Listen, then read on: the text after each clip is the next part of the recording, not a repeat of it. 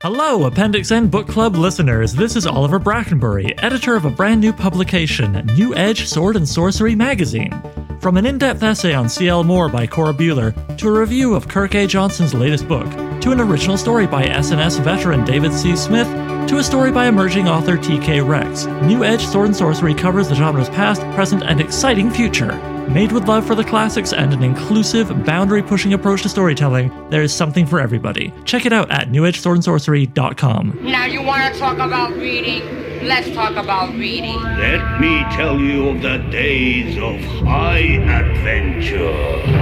The book served as a passageway to the evil worlds beyond.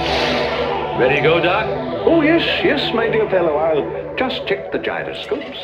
Hey everyone, welcome to the Appendix N Book Club. This is episode 131, where we are going to discuss P. Djeli Clark's A Master of Djinn. Joining me today is that Ministry Agent Hoy. Bowler hat and all.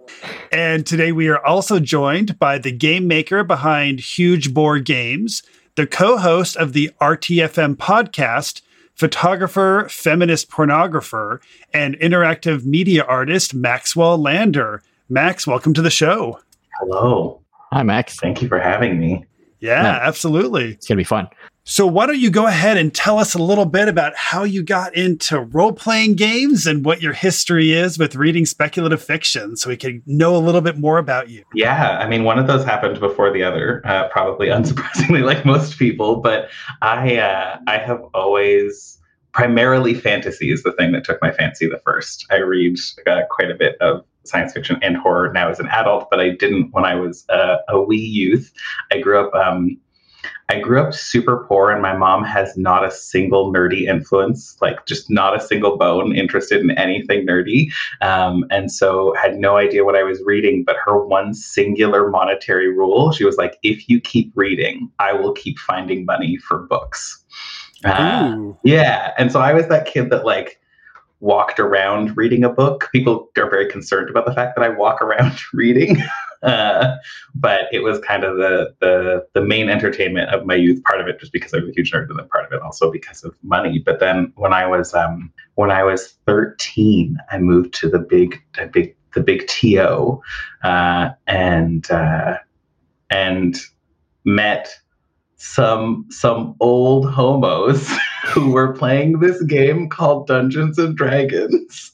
And I had not a lot of friends. I was a very miserable teenager. And I didn't have any queer friends. I was the only out person in my entire high school in downtown Toronto for the first 3 years of high school, which was a wild experience. And so like just did not have good social lines. And somebody was like, hey, do you want to come play this nerd thing every Friday night with a bunch of adults, like legit adults? I was 13, and I think the next youngest person was 23 years old. I think the person who, like the game master of that game, I think was in his mid 30s. And I was like, whatever. Yeah, sounds great. Super fun. It's me, a teenager, which now looking back, I'm like, I guess some people might have been concerned about that age discrepancy. But it was like really fundamental for my survival of my teenage years, like finding Dungeons and Dragons. We played 3rd edition. I'm a 3rd edition introductory person. And we played for years every Friday night. And then it kind of like ebbed and flowed. And a few years ago, largely due to the pandemic, I just started delving into more indie games because I got kind of tired of the D&D grind. And since then, haven't really looked back. It's been kind of all indie all the time. Very cool. Very cool. What was what were some of the things that you were looking for as you started look at indie games? Since you're just different types of expression? Funnily enough, like no, like I am still like a classic fantasy gamer for the most part. I think it was like fatigue, just like prep fatigue. I tend to be the GM, and did the thing for a long time where I was like, oh, I'm going to read those Sly Flourish blogs and books about how to be like a faster no prep GM or what, and it didn't stick. Like I think for me to enjoy the game, I could say a sassy comment and say that I think it's what D&D requires, but for me to enjoy D&D, I think the prep is required, and at least like newer editions of D&D, and that is just something that did not fit with my time anymore. And and I started to be a game designer via video games and VR, and realized that meant that I could probably also start designing role-playing games. In fact, it's like quite easier to get into designing role-playing games than learning how to become a programmer/developer. Mm-hmm. And I just wanted something that was like smoother and easier and had like a lower cognitive load, but like the style and flavor, like the genre was still the thing that I wanted. Right. But yeah, something a little smoother. Right. So by prep, were you thinking specifically because you needed to be aware of 3E is relatively mechanics heavy compared to, for example, first or second edition. Was it the mechanics, or was it your suspension of disbelief in the world? What were the major prep elements that were helping you, get to where you needed to go? I think this may not be true for current D&D players, but for me, a lot of the D&D that I was engaged in was the kind of D&D where there is a lot of stuff happening in the world. There is a bit of a predestined story. Like, it's a little bit more linear. Like, you can make some choices, but we know a little bit how it's going to end or how people are going to direct things. And it wasn't so much the mechanics, because I've been playing 3 and 3.5 and Pathfinder for so long that those were there, actually, to a fault. Like, I have a hard time with 5e because of how ingrained all of the 3.5 rules are in my noggin. But it was the kind of like classic 3 to 5 D&D adventure module problem where you need to balance a lot of plates narratively, that I found just a little bit too much. And I found that I really liked just following what players wanted to do. It was like, oh, you want to do something wild that I didn't anticipate? I would like to go in that direction. And I'd rather just have a game that helps me follow you as players than kind of guides you through the thing that I have planned. Right. That makes sense. I also think there is a cultural difference in the game design between the culture at the table difference with older school styles of D&D versus 3rd, 4th, and 5th edition. I think in 3rd, 4th, and 5th edition, there's very much this assumption that you're going to be having balanced encounters, which is why we have things like challenge ratings and encounter levels. And I do think with the kind of shared assumptions that are going into that style of gaming, I think that does require a lot more prep work, where with older school styles of D&D, there's often no expectation of balanced encounters. You might run into something that you can easily take care of, or you might need to run away from the thing as you see it flying toward you. And that's a perfectly valid decision to make in the game, because it might kill off the entire party. So I can also see how starting with 3rd edition would kind of make it hard to really kind of embrace this low prep, no prep style of gaming. It has been super fun, but it has been hard to get over a lot of the general lessons and ideologies around like 3rd to 5th D&D play, and just embrace like the chaos from older editions or retro clones or a lot of the new stuff that's out that kind of has procedures or guidelines, or just embraces the chaos, right? Like, there's lots of games out there right now that are like, do the fun thing and roll a die if you think it'll help. Like that, then that's pretty much the entire game, right? And is the number high on the die, then it worked. If is it low, then it didn't. Yeah. That's the rule you need. That's all you need, right? Like, and I think like I move closer and closer to just playing that exact game every time I play a game. Yeah, totally. So when it comes to your love of literature, do you have any books that you would recommend our listeners check out for inspiration for their gaming? Yeah, I mean, many, but I narrowed this down so that it would be like more recent in my reading, like books that I've discovered more recently that I thought were really fabulous. Anybody who has talked to me about books has probably heard me at some point say Becky Chambers. Just Becky Chambers. Like and she has a recent series that is, I think, started last year. That's the Robot and Monk series, and it's 2 short novellas. And the first one is A Psalm for the Wild-Built, I think. And they are, I don't know, I just think they're maybe the best books ever written in the history of literature. No big deal.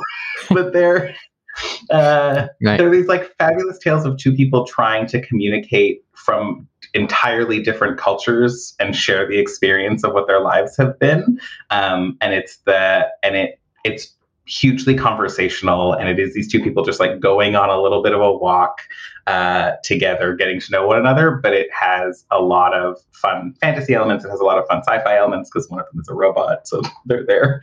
And it's just really like emotionally beautiful and quite evocative in its. And I have recently really started enjoying shorter fictions.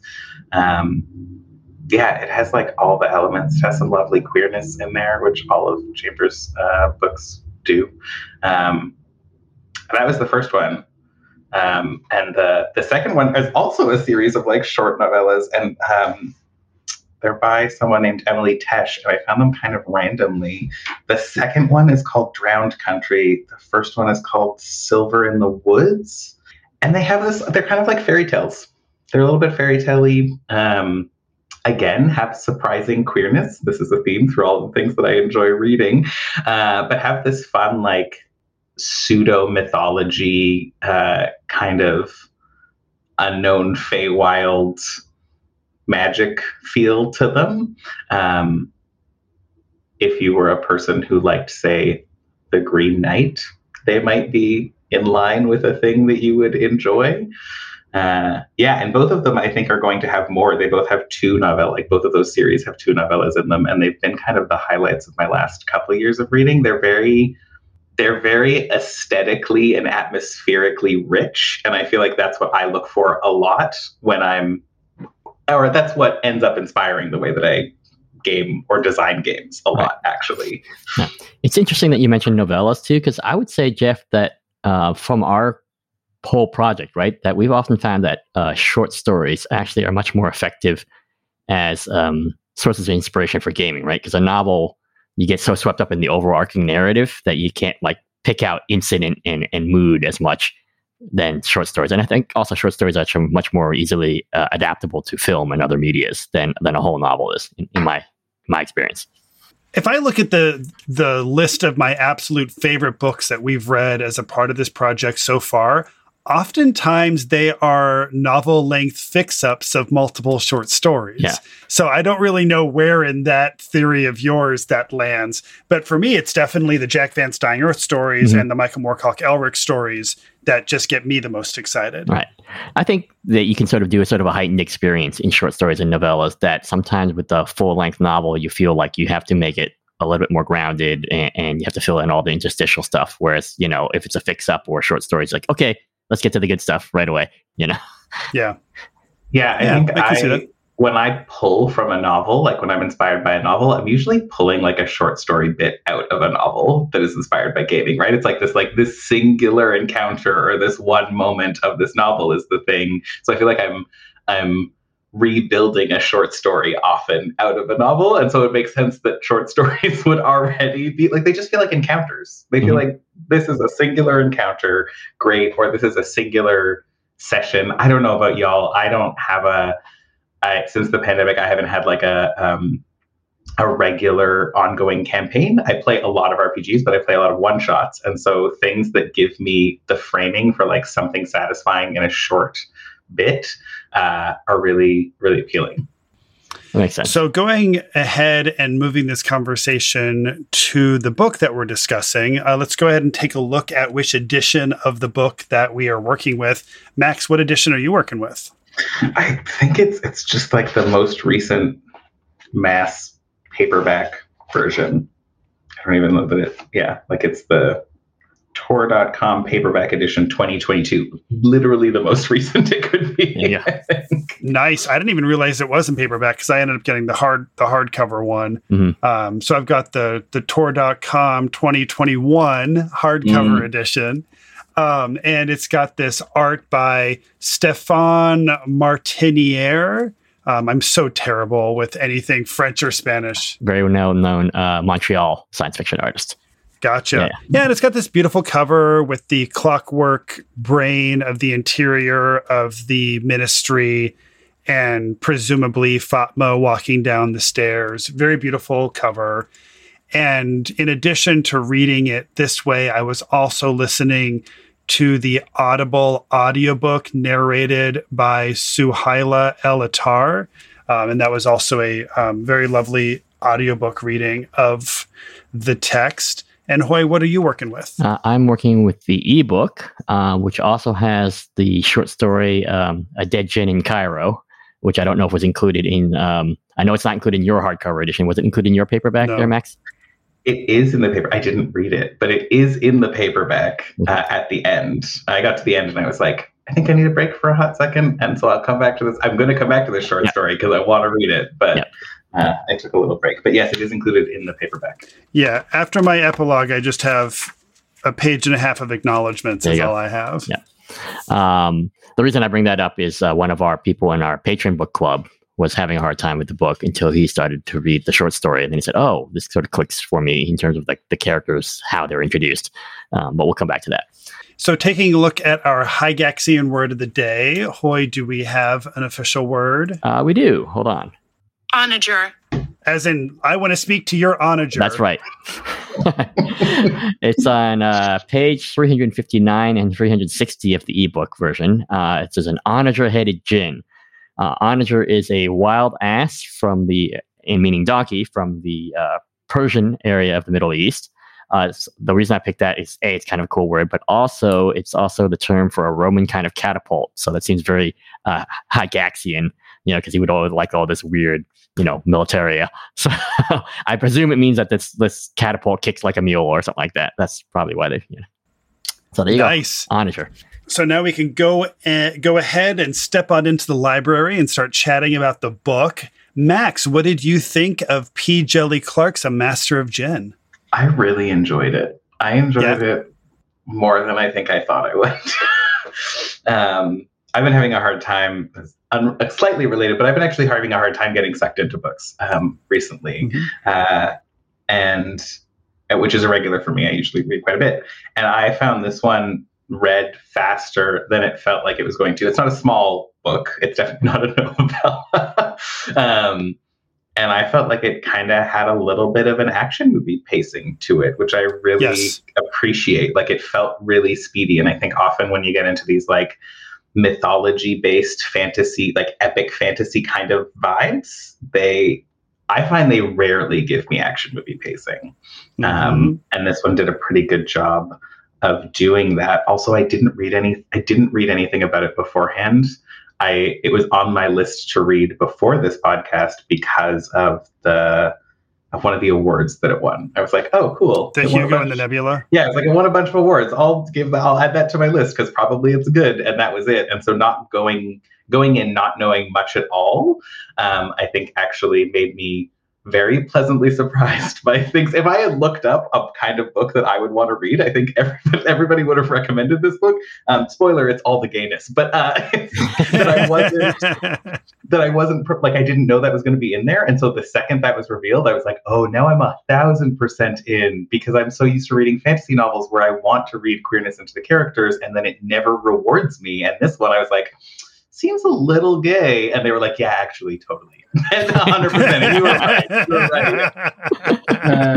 And that just like fully sucked me in. On top of a lot of compelling world building and like interesting cultural touchstones and all of the stuff that is in there. It's not only merely gay, it's really most extremely gay. Yeah. It's almost exclusively gay too. Like there's that. Yeah, it's great. It's wonderful. Otherworld is supernaturally gay. Love it. Overall, I really enjoyed this. I had a lot of fun reading it. I really agree with what you're saying about the pacing of it. I do have a lot of quibbles. There were a lot of things that really, to me, challenged my suspension of disbelief at times. But overall, I had a ton of fun with it. The main gist of my quibbles are that I think it took Fatma and Hadia way too long to realize that the imposter had the ability to control Jinn. That seemed like that was so obvious so early on. And for how incredibly talented and smart these two characters are, it was really hard for me to believe that it took them as long as they did to piece that part together. And the other, and I've got a bunch of other quibbles too, but the other kind of big one for me is the believability of the twist that it was Abigail Worthington. The reason why I have the hard time with it being Abigail has a couple of things, but one of the biggest ones is that, for example, Alexander thinks that she's a big ditz, and Alexander is her brother. And presumably, if he thinks that she's a big ditz, she's been a big ditz most of her life. So there's these moments where she's acting like a ditz, and he's like, oh, there's my ditzy sister. But then it turns out that he's surprised that she's actually the evil mastermind behind this whole thing. But if she was the evil mastermind behind this whole thing, does that mean she had been pretending to be a ditz her entire life from childhood on to like convince her brother otherwise? And then when she was Al Jahiz is like saying all of these like really amazing, like revolutionary things about like, you know, taking down the billionaires and like really fighting for the oppressed. But then it turns out she's just this like rich white girl who just wants war. And I don't know, like a lot of that stuff was really challenging for me to really believe, but I thought that this book is littered with really cool side characters, beautiful world building, lots of really fun ideas. And more than anything, I really agree that the pacing of this book is super fun and makes it very readable. Hoy, what are your initial thoughts? I wanted to like this book a lot more than I did, which is not to say that I didn't like this book. And where I think it falls down is not in content or world building. I think it's really more a matter of execution for me. I think the world building is absolutely incredible. I would definitely read more books set in this world. The society that's set up is really interesting. I just found all the supporting characters so much more interesting than Fatma herself. I really liked Hadia. I liked all like the fat cop. I liked, you know, the various people they encounter on their investigation. You know, the various degrees of surliness with the jinn and not the jinn. You know, other supernatural creatures. As to the pacing, I definitely get where you're seeing it was cinematic pacing and all that, but for me, it was still strange, and maybe it was just like, you know, the time shift this week and all that. I read each chapter, but at the end of each chapter, I wasn't like, oh, I have to read the next chapter right away. I always did, but I just didn't have that feeling driving me forward. If I had to put my finger on it, the two things that I thought maybe were part of the execution issues were, this is Clark's first novel. So I felt like he had so many ideas and he wanted to put them all in the novel, which is understandable because especially in today's publishing climate, you might not get another bite at the apple, right? So get all the ideas out there like your Ryan Murphy story, right? Just get them all in there. What Hoy's referencing is that in their patron book club, I was talking about how I've got a friend of mine who works in Hollywood as a writer, as a television writer. And he was telling me that apparently in the Ryan Murphy writing rooms, Ryan Murphy's got a big thing where he's like, if you have an idea, don't hold it back. I want all of your ideas in that script, which is why like American Horror Story often just has so much going on. And some people love that about American Horror Story and some people hate that about American Horror Story. But I definitely think that's a big thing that's happening here. There is so much going on. We've got Jinn and angels and goblins and like all of this stuff is thrown into this thing. Right. So yeah, it was all that, you know, to me it felt, and maybe this is a little bit going back to circling to your gaming thing. It was like the prep happened, and the prep was important to me rather than like, oh, I'm going to tell a story and I'm going to fill in the details as I need them. So it felt like I'm going to build the world and I'm going to put a story into this world. And again, nothing wrong with that, but to me, it you know, that was sort of weighing on me a little bit for this particular story. And I felt it was a little bit sort of like the YA-ification of epic fantasy a little bit. There's a tendency to make like the character, you know, just that little bit extra snarky. I don't mind that, but it just didn't seem snarky of the period, right? It seemed very, very modern, the sort of like the dialogue and the sass. And again, I don't mind, but I would have liked it to have sort of a more 1912 feel to that. How are you sassy in 1912? I definitely feel like I lost track of it being 1912 and also it being steampunk many, many times. Like those were background details that I do not feel like I don't need them. I'm not a steampunk person. So the fact that it actually wasn't super present was a plus for me. Because if it had been super steampunky, I would have been like, oh man, it's too many bowlers. There were a lot of bowlers, but like yeah. Steampunk is weird because it's kind of weirdly. It's weirdly reactionary, even though the people it attracts are often very progressive and liberal. The genre itself is weirdly reactionary. So I can even say, yeah, okay, if it moves beyond steampunk, that's fine too. But again, I don't want to say that I'm not even damning this with faint praise. I just wanted a little bit more considering sort of the reputation that the book has. But I'm still would absolutely read another book by Clarke, and especially in this world to see more about what's going on. And again, I love all the supporting characters. I would love to see a Hadia, short story. I was also saying to Jeff, I work at a university, and my university has a lot of people, first generation college students, and a lot of them are young Muslim women, and they really reminded me of Hadia because it's sort of navigating that traditional and modernity at the same time. Yeah. And I think Fatma and Hadia side by side are really cool contrasts for different ways that you can be a modern woman in a Muslim world, kind of more, but it still feels very of today, less of 1918.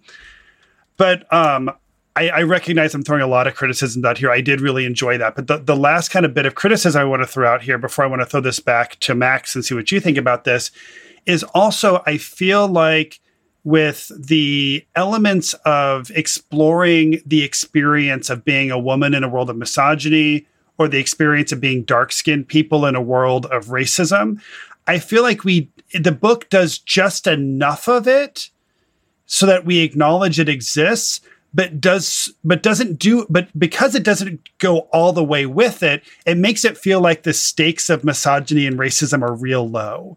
Like, we've got this main character who is the only woman who's been allowed to have this kind of rank within the ministry, and she's still somehow getting this incredible assignment. It's the most important thing happening in the city or probably the world at that moment, but she's able to have this assignment without any real pushback.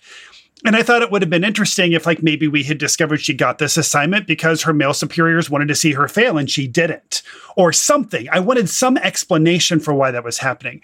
Or with racism, when Siti goes to go meet up with it's Madame Nabila, and Madame Nabila won't let Siti into her house because she's dark-skinned. And she kind of and then is kind of going on a rant about how the dark-skinned people are thieves and criminals.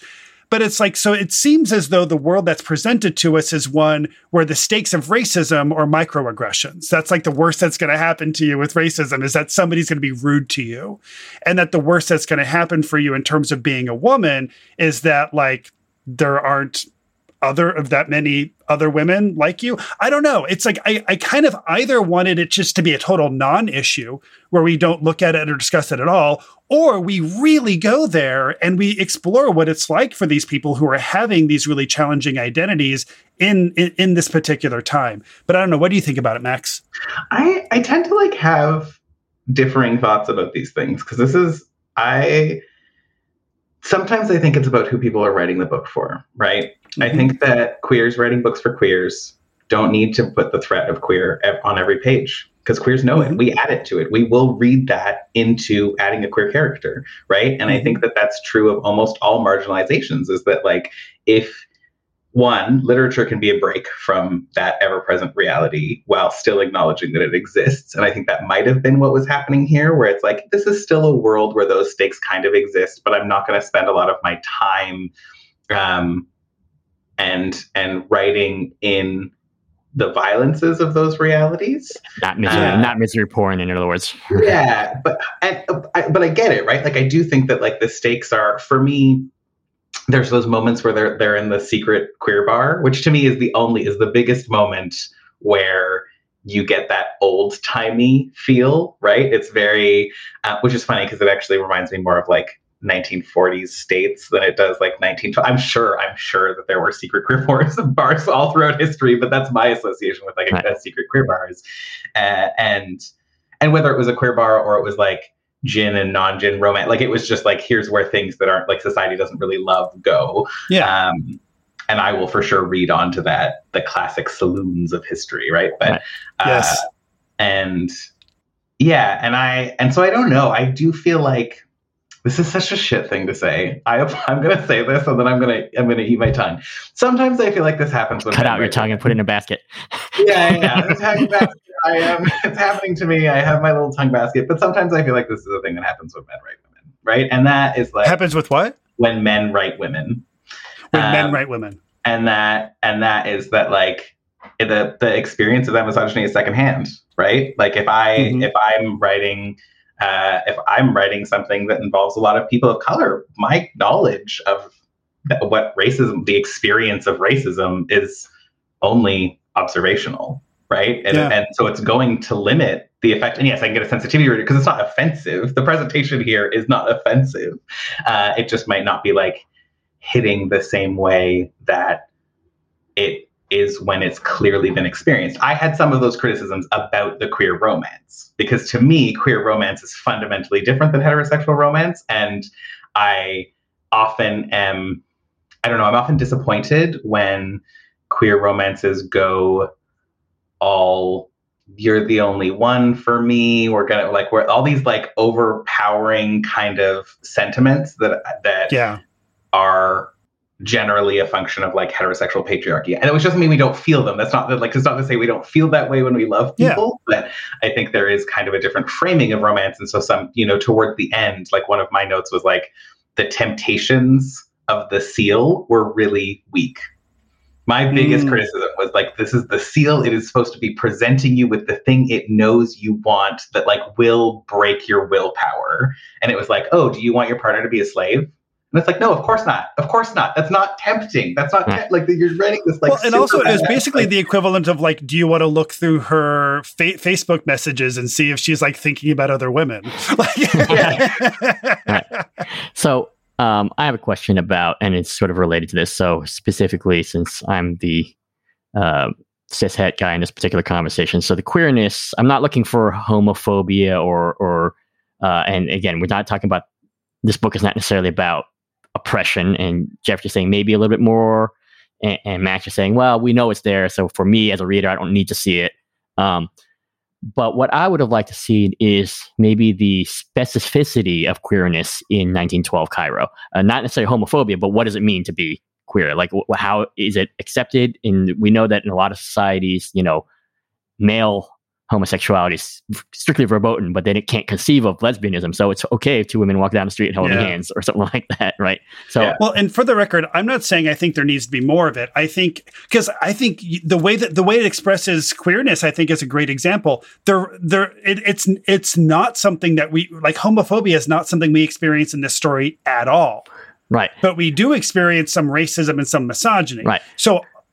If this is a world that the racism and misogyny was dealt with the way the queerness was dealt with here, I'd be totally fine. Right. I either want it to feel realistic or I want it to be something that we're just not worrying about at all. Right. And with the queerness, I think it does that fine. With the racism and misogyny, I felt like it walked a weird middle line that didn't quite work for me. Well, I guess my question is, I'm not looking for whether it's oppressive or whether it's not even addressed, or it's totally normalized. What I'm interested is what is, again, me being the history nerd, like what is it actually like to be, even assuming that this is a divergent history, which it is, and it's, a much more modern Middle East with Jane and all that. What is it actually like to be queer in 1912? Is it noted at all? Is it completely normalized? Is it, even if it's not prejudice, is it noted? It's like, oh, okay, that's, you're, going out with the half Jin woman, right? Yeah. So I want a little bit more of that flavor. The bar scene helped, but I think it's interesting because it's one of those weird things where like authors know they can just remove that shit, right? Like, do they know that? Do they know that they can just actually like remove the horrific mentalities of the world and history, right? Like, it doesn't need to be, and that means it needs to be fan service or it needs to be this like utopic, idealized world, right? Is that the story you're telling? Yeah, it can just be like, they're queer, they're ladies, stuff sucks, whatever. And totally. And I do think that like by teasing, because I think that I felt like the novel wanted the queer relationship to be really triumphant. And I think that you lack a little bit of that triumph without some of the stakes, right? It's the same with her being this one. Yes, I know a lot of women tear other women down when they feel threatened. I know that's like a real thing in the world or whatever. I don't know a lot of queer women who, when they meet the other only hired woman in their workplace, treat them like shit. I actually have never encountered that. I was in fact a woman for 27 years. This isn't like, and I don't know a lot of people that actually treat that. Most people I know are like, well, yeah, I got to protect you. We got to stay together. And there's that moment, like in that whole introductory period where Fatma's meeting Hadia, it's like, she's kind of a shit, you know, like she's quite rude. She's not and maybe that's, I mean, her character is a little antisocial. Her character doesn't seem to like really connect with people often. But like the triumph of being this all woman team in this workplace that is all men, where that means something. Like in order for that to mean something, it has to mean something, right? And I feel like that's a little bit what you're saying is like, well, without those hardships, it doesn't really mean anything. And it can just be they're cool, rad women. Yeah, right, totally. That's enough. That is totally enough for your story. But you're telling me it's triumphant. You're telling me it's this achievement, and it needs to kind of overcome some kind of hardship in order to feel like it's an achievement. And those weren't present. Maybe are they present in the short story? I wonder if is that there in the short story? Is that context we're missing? I don't know, but this is, I think it's timing wise, it's time for us to start transitioning this over to a gaming side of the conversation. But I'm curious, if you were going to run a setting like this, what kind of a system would you want to use for this? I want to use every system. Let's just roll the dice. Is it good or is it bad? Okay, what's going to be on the table? What die are we using, and what's on the table? Yeah, there's a game that I have only recently discovered called Kismet, which is rapidly becoming one of my favorite games ever. The mechanics of Kismet are that you have your Kismet. It's a score. You roll to determine. It's a D20 system. And when you have your Kismet, if you roll over your Kismet, you succeed. And what you rolled becomes your new Kismet. And so what you're going for is always changing, right? And so if your Kismet's sitting at 3, you're like, oh, I can do something really big right now because I'm pretty sure I'm going to succeed. And if I do, it would have been such a small window of error that it might as well be a really big failure. And then so it's kind of like Jenga in a way. A little bit. There's like a definite like bargaining kind of gambling feel to it.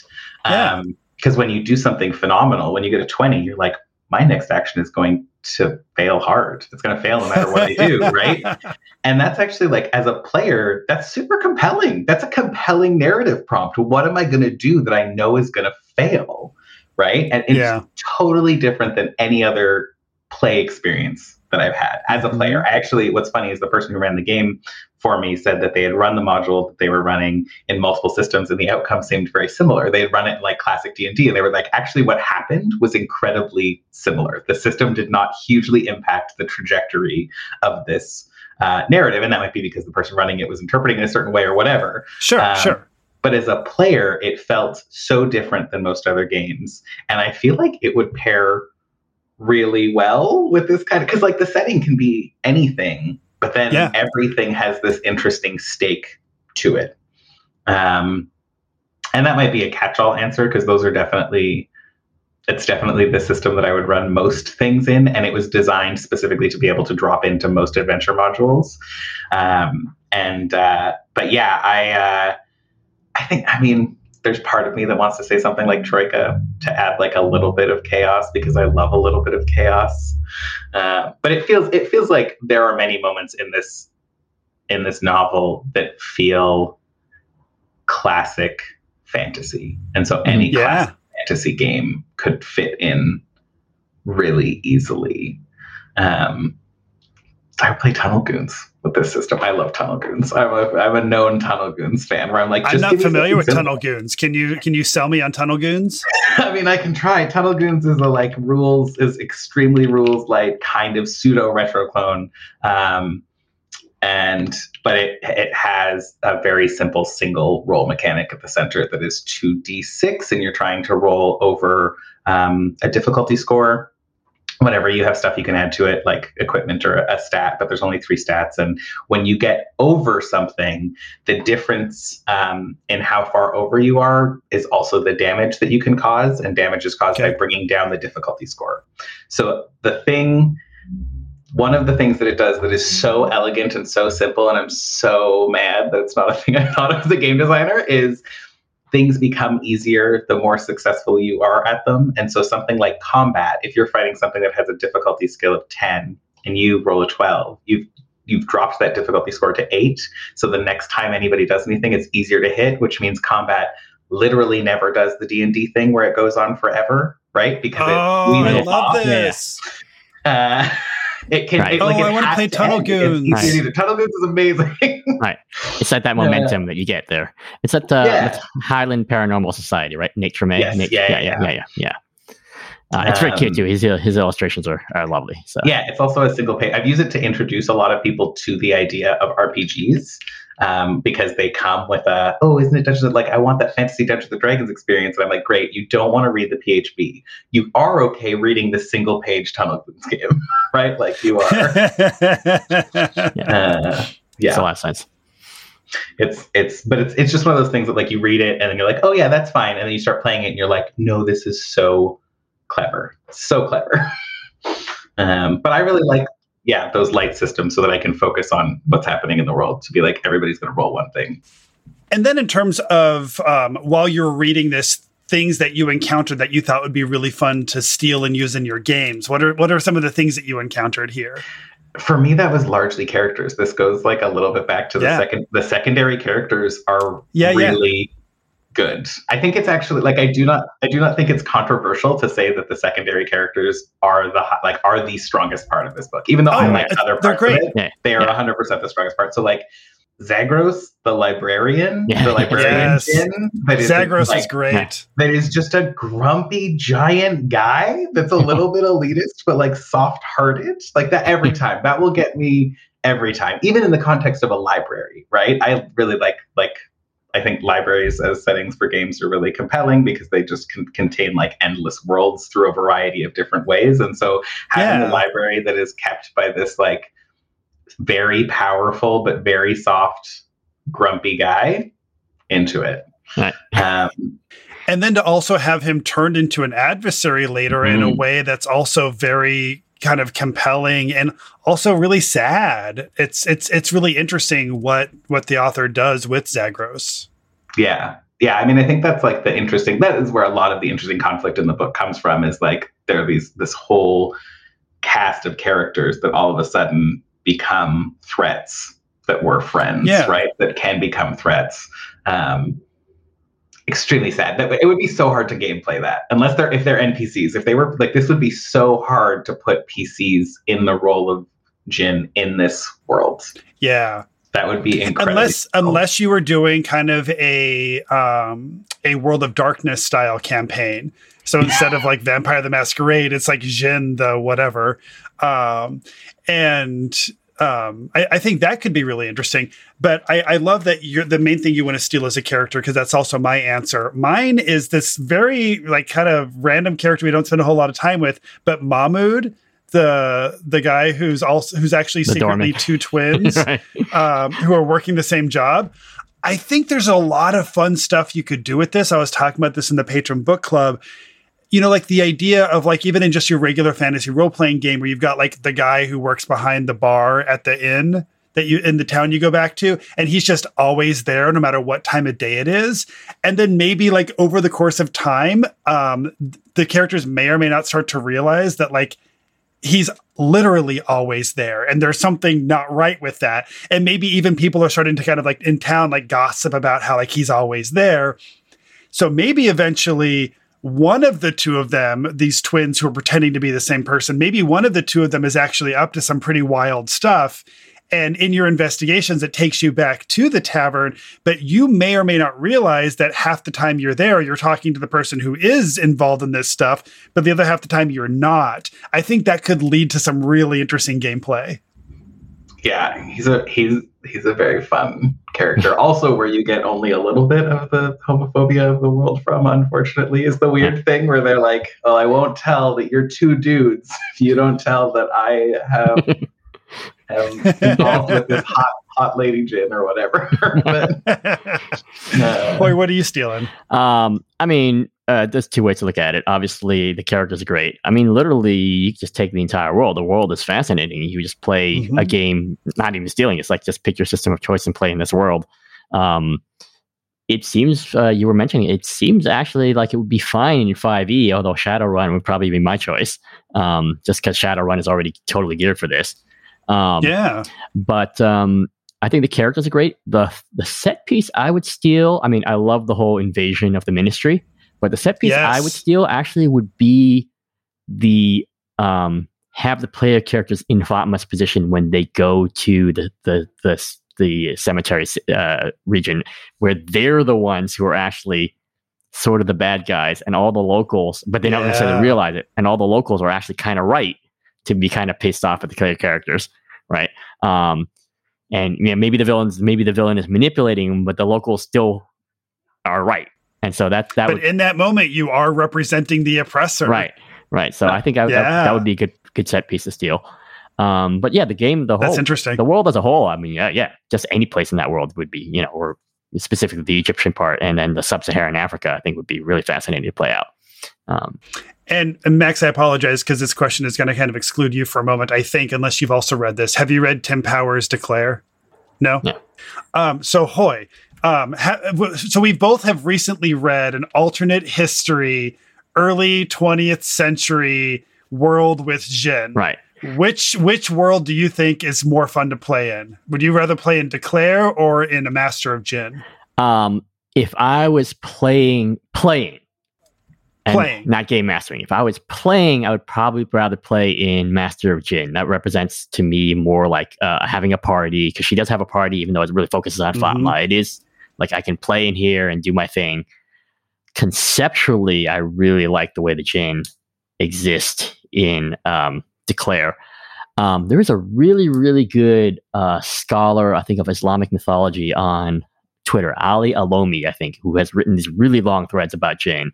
And my guess is that the Jin as represented here are actually closer, in this particular book, A Master of Jin, are actually closer to how they exist in Middle Eastern mythology. Because Jin is not just like, it's not a D&D like item on the monster manual. It's like it encompasses this whole range of society and creatures and powers, right? I mean, we have, so. Which actually I think is interesting, because it makes me think about how but I started with second edition, and with the second edition monster manual, there's a whole section on Jin, and you had Ifrits and Marids and all the different type of Jin that we saw presented here. And I thought that was interesting, that apparently that's semi-accurate to the mythology. Right. Just so we don't see like the sort of like more ground level, like the ones with the donkey heads and stuff like that. That's I think fascinating, and that they exist in society, right? That they're not this thing they're not just monsters, that they exist in a society and that they have their whole quirks. So I think that would be a lot of fun. Even though my normal preference, and I think, Jeff, we've been a little bit more like that recently, is to play a more sort of human-centric game than we have. So. Well, and even back in the day, I've always been kind of more prone to playing lower level D&D games and higher level, and Jin and Angels were usually like really high level monsters. So they never really made it into my games much. But have either of you had much experience with Jin or Angels in your games? Only in Andy Action's game, where the villain is an Ifrit, the Hot Springs Island game. Nice. Max, you're shaking your head no. No, I don't think I have. Like, I've done high level stuff before, but I don't think we've ever had Jin or Angels involved. Does this make you want to incorporate them more? Yeah, I mean, I think they are rad. Like, I think it's just it's a very like rich, deep area of exploration for different kinds of like supernatural beings in the world, right? The Angels, I I lean in the chaotic demon realm versus the Yes. angel realm. So that it's not the reason that angels never really appear is because I'm like, oh, the symbology just means literally nothing to me, and I don't find it super interesting. So let's go the other way into the devils and demons. Right. Although I guess with this book and Declare, they're attempting to make the sort of the weird, awesome biblical angels reappear. You know, the wheel, the multiple wings, the eyes. You know, they're truly inhuman. Now, Jeff, you had mentioned that you felt the angels were, you know, like just too much frosting on the cake for this particular story. How did you feel about that, Max, having the angels and being very ambiguous in here? They were a bit much. I feel like they were a bit of a catch-all. It was like, we need some bigger power to kind of explain beyond this. Like, we need something that is powerful enough to have done these big, huge moves that we're talking about. Like, there has to be something more powerful than Jin. There has to be something more powerful than Ifrits, right? Like, it's not like, and the fact that they weren't real angels, but were kind of unexplained, like, part of me is like, maybe just have made them real angels. Like, do we know that they're not real angels, or is that something that she that she has to keep telling herself to, like, kind of hold on to her faith? I mean, everybody says, like, they say a couple times that they call them angels, like they refer to them as angels. Yeah, no one's really sure, right? Nobody really knows what they are. They're just like very sometimes when you do that, like gods and angels things, where they're a little bit removed from society because their concerns are so much bigger than the average concern of the world. I'm a little bit like, why? Right. We don't. Well, I will say that there are angels. Well, the second short story definitely has an angel in the title. The first short story, without giving anything away, does involve angels also. So, that's, I mean, they refer to that, right? Because she's saying, "Oh, the Maker," right? When she meets the Council of Angels, that's referring to the first short story. That's the first one? Yeah. Which is Gotcha. Dead Jin in Cairo. And the other thing I thought was interesting, though, and again, I think Ali Alomi mentioned this on Twitter, is that the Jinn actually can have religious faith. So the Jinn can be Muslim, or they could be pagan, or other things like that. So I think that was very interesting too, that they're not, you know, they're a step above humanity, but they're not like ultimately completely alien the way that the angels, which also tells us they don't have access to all of the full secrets either. The secrets to why we're here and what's going on is still significantly above their pay grade. Right. Yeah. And speaking of the gods, I'm curious, what did you guys think of the use of ancient gods and god magic in this? Because it's pretty subtle, but it's present. Yeah, again. Like these, I mean, I think it's just that, like, unless it's really present, I think it's an important part of the world building, because we're also talking about like a real world belief system and culture, right? This isn't like, yes, it's fantastical, but this is a real thing that exists in the world, or has existed in the world, not Jin, whatever, you understand. And so I think it's important to like keep those threads in there. They tend to, like, again, for me, this story lived all in the characters. And so, like, yes, there was compelling world building backing up those characters. The reason Jin are interesting is because of that. The reason that a lot of the characters were interesting is because of their relationship to the world building. But because it was a little bit more subtle, I was like, I don't know that it hugely impacted my read of the book, if that makes sense. Yeah. One part I thought was really fun with that, though, was the part where I forget who was talking about how the gods change and how it's annoying that everybody is so slavishly adheres to stories that were written thousands of years ago about them. And it's like, they've changed since then. Like, get over what you think they're about. It was probably Ahmad, right? But not 100%. Probably. Ahmad. Dear precious Ahmad. The other thing that I would steal from this is Ahmad. Just like the creepy character that doesn't know that they're being creepy, that just pops in out of an alleyway every like 2 sessions. Just Ahmad is perfect. And knows smoking is bad for him, but does it anyways. But then once he becomes more and more crocodilian, he can't even smoke anymore. And he's like, oh, I'm going to miss these. It's such a cute note. But, my mouth doesn't hold a cigarette anymore, and I'm sad about it. It's so cute. I love him so much. He also like saves the world or whatever. But like, that's less cute. That's less cute than his fumbling with cigarettes near the end. Yeah. Yeah, in some ways, this story has a lot of kind of Buffy the Vampire Slayer angel elements to it. Because I feel like that's a very kind of a thing you would see with like one of the demons in Buffy or something. Right. It's nice that there's like the humor that like, I feel like those characters kind of bring in some of the humor into it. And I always love a little comedic interlude. And I feel like Ahmad is frequently a comedic interlude while being this like potential pseudo god, right? Like it. Right. Yeah. Right. And again, I think the supporting characters were funny. I think they were trying to make Fatma and CD funny sometimes, but I think it was much more successful with the supporting characters because I think it's really more organic to the supporting characters when they're funny. Yeah. So we are running out of time. Max, do you have any kind of final thoughts or one last thing about the book that you didn't get to say that you'd really like to? I have two last thoughts. The first one is read City of Brass. It's really good. Cool. The whole trilogy is extremely good. Also has Jin, and this is a similar thing. The second is the intro chapter is one of my favorite intro chapters in a book I've read in recent history.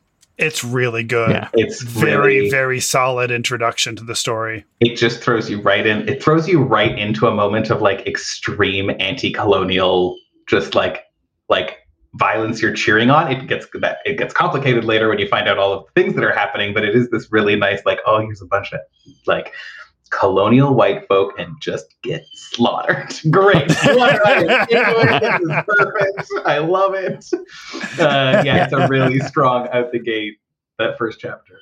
Yeah, it's good set piece. I could definitely see it like in a Hammer movie or something like that. Yeah. And Max, do you have any projects that you're working on that you would like our listeners to be aware of? Yeah, I mean, RTFM always is the thing that I like to push people towards. We are going to be doing a holiday special where we talk about each other's games, which is going to be a little bit weird. I will not be on the episode about my game, and Aaron will not be on the episode about their game. So we will be doing a little different format, fun. Gonna smack talk one another without the other person being able to respond or whatever. That's the big. Right. And then actually in the new year, there may be a very exciting thing that involves encouraging people who work around RPGs to just do weird little passion projects that I'm hoping we're going to put together. Cool. I love it. And if you would like to be found on social media, where can people find you? It's a big question in the potential post-Twitter world. I'm almost exclusively Max Olander on most places, Twitter, Instagram, Tumblr, whatever other one has popped up by the time this happens. We could just all do a takeover on Truth Social. We just oh, no. No, thank you. No, it's terrible, but it'd be hilarious if all like the marginalized people just took over, did the exact opposite to the right wing people on their social networks. Yeah, 100%. Yeah. So, Hoy, where can folks find us? Yeah, well, assuming Twitter itself has not burned down, you can always drop us a note at appendix_n on Twitter. Also, you can email us at appendixn book club, appendixnbookclub@gmail.com. If you like us, please rate us and review us on your podcatcher of choice, such as Apple Podcasts. It does help people find us. And Jeff, how about our Patreon? Yeah, so we have been really blessed over the years to have a slowly growing Patreon community, and we've been really grateful for that. I will say for the first time in our 5 or 6 years of doing this, we're actually having a bit of a decline in our patronage, which is kind of a bummer. So if you're listening to this show and you enjoy what we do and you would like to support us, please head over to patreon.com/appendixnbookclub and show us your support. It really means a lot to us. I'd like to give a shout out to the folks who joined us today for our patron book club. That would be Robert Coleman and Adam Stiers. I would also like to give a shout out to a few of our other patrons whose names I have pulled from the hat. I'd like to say thank you to Eric Hallstrom, Eric Johnson, Robbie Fioto, Jeremy Harper, Rick Byrne, William Suter, Gentle Reader, Karsa Torvald, Andy Action, and Dan Alexander. Thank you all so much for your support. Also, our patrons choose which books we are going to cover. The winning title for episode 136 is Philip K. Dick's Do Androids Dream of Electric Sheep? And episode 137 will be William Gibson's Neuromancer. So we've got a nice cyberpunk double feature. When this episode drops, we will have the poll for episode 141. And the theme for that poll will be Swords in Space. And for Swords in Space, we will be voting on Edgar Rice Burroughs' A Princess of Mars, Gardner F. Fox's Warrior of Larn, Robert E. Howard's Almeric, and Lee Brackett's The Nemesis from Terra. So you can choose from those 4 titles. And that is our episode for today. Max, thank you for joining us. It's been a lot of fun having you on. Yeah, thanks for having me. It's been a hoot. Max, it's been an honor and a pleasure. Okay, everybody. See you in the stacks. Read on. The library is closed.